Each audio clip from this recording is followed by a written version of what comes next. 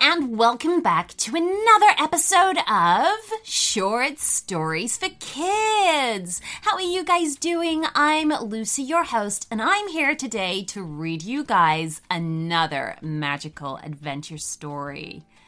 Ooh, we've got a great story coming up today.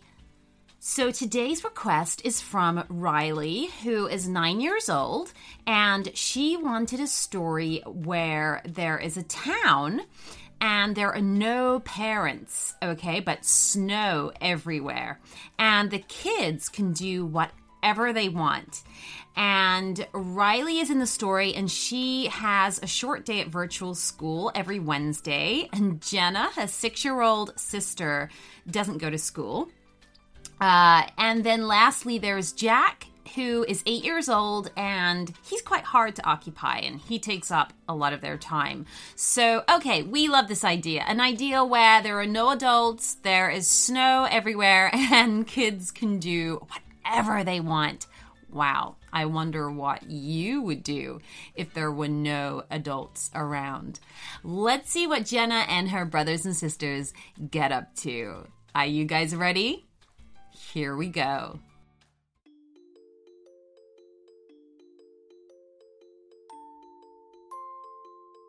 There was once a small town at the foot of a mountain. In the summer, the surrounding hills and fields were covered in flowers and rich green grass. But in the winter, everywhere was smothered under a blanket of snow. The town was very far from its nearest neighbor and almost never received any visitors. And that was just as well, because anyone arriving at the town would have discovered its secret. There were no adults there. On the edge of town, overlooking a lake, was a wooden house with a steep, angled roof. It was here that Riley, her younger brother Jack, and their younger sister Jenna lived. Because there was no adults to tell the children what to do, none of the children attended school. There were no teachers for a start. But Riley still tried to encourage her brother and sister to study with her every Wednesday. She would spread books out on the kitchen table and learn how to calculate the circumference of a circle, or how Oliver Twist had asked for more. But usually she was on her own because Jenna was busy with her toys, and Jack couldn't sit still for more than 5 minutes. Riley had spent the morning by herself, learning about volcanoes. But every once in a while, she would look up and her eye would spy the fresh snow that had been falling since last night. It was already deep and looked so inviting. Her peace was shattered when Jack and Jenna burst into the room, each wrapped up in a thick coat and carrying their boots. "It snowed!" shouted Jack. "I knew ages ago," said Riley sniffily. "You would too if you'd bothered getting up earlier." "Well, whatever it is that you're doing, Riley, stop, because we're going out," he announced loudly as he pulled on his left boot. "I've not finished my schooling yet," Riley mumbled, trying to focus on words about magma and ash. "Oh, forget about that. There's snow to enjoy," Jack boomed as the other boot went on. "Yes, come on, Riley," said Jenna. "It's snow day." Riley couldn't resist any longer. The snow was just too tempting. Within minutes, they were all bundling out of the door as the final snowflakes drifted down through the cool morning air. Jack went straight to making a snowball. He just couldn't resist. But his aim was off, and so Riley avoided a splattering. In turn, she bent down to scoop up a snowball of her own. But when she did, something unusual caught her eye. "Hey, look at this," she said, pointing. "Footprints." "Oh, they're big, aren't they?" said Jenna, placing her boot inside one of the prints. The print was nearly 3 times as large. "That's enormous," muttered Jack in amazement. "It's adult-sized." But there are no adults here, Riley said, looking worried. And have you noticed anything else? Jack and Jenna stared at the prints. What? Said Jenna, scratching her head under her woolly hat. Riley pointed to the front of the footprint. Look here. Those are toe prints. Whoever these belong to, they're not wearing any boots. The three of them stared at one another. This could only mean one thing. It's the Yeti, whispered Jack.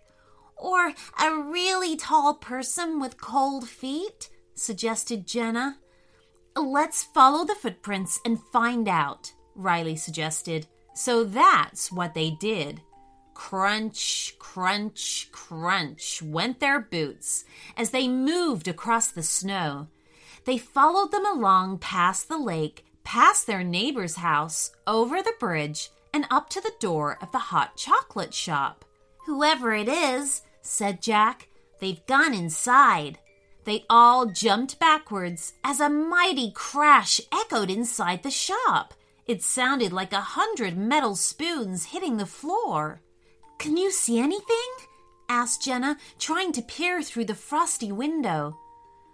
I can just make out someone moving in there, but I can't tell who or what it is, whispered Riley, not wanting to draw attention to themselves, just in case. A creaking noise above them was instantly followed by a window ledge of snow crashing onto their heads. Oh, that's cold, yelped Jack as he hopped around. That's gone down the back of my top.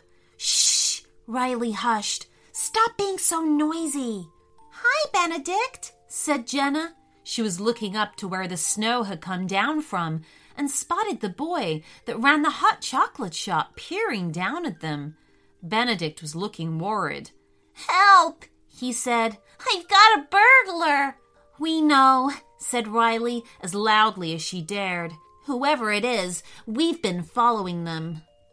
Another crash from inside sounded like several tins being knocked over and a couple of mugs breaking. They're trashing the place, squealed Benedict. Oh, we've got to do something, said Riley. But suppose it's a Yeti, worried Jack. We go in there and it might eat us.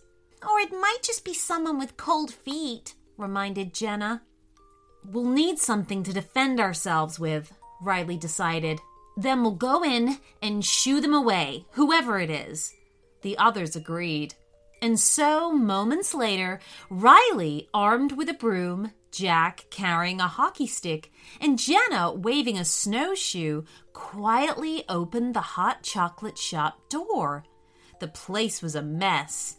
Chairs were tipped over, marshmallows littered the floor, and milk dribbled down the counter. And there, beside the hot chocolate machine, stood the towering form of a Yeti. He was covered in thick white fur, and he had to crouch down to avoid banging his head on the ceiling.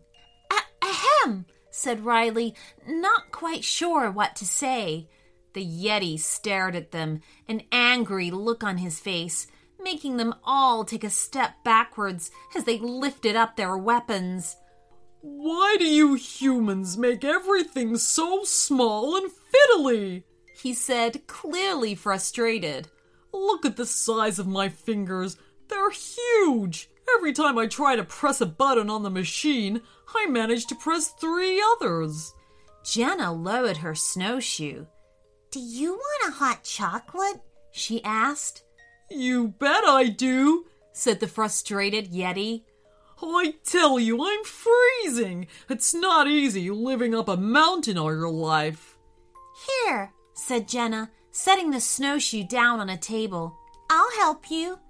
A short time later, they had uprighted the chairs, mopped up the milk, picked up the marshmallows, tins, and spoons, and generally got the whole place back to normal. Even Benedict had dared to come downstairs and had insisted on serving up some warm pastries for everyone. Oh, that's just lovely, that is, said the happy Yeti. He was taking up most of the room on the sofa by the window and drinking from the largest mug Jenna could find. Jack stared at the big, furry creature and built up the courage to speak. Mr. Yeti, sir, why do you live up a mountain? Humans, said the Yeti loudly. With your guns and your cars and your axes and your noise, I can't be doing with it. I used to live in the empty forests, but I was always bumping into hunters and lumberjacks and big smelly trucks. Mind you, they were all adults. You kids are all right. We're all kids here, said Riley. No adults live in our little town. Is that so? Asked the Yeti. Yep, nodded Jenna. You could stay, if you like. If you want to, of course. Could I have a hot chocolate every day? Asked the Yeti. Of course, laughed Benedict. Whatever you wanted.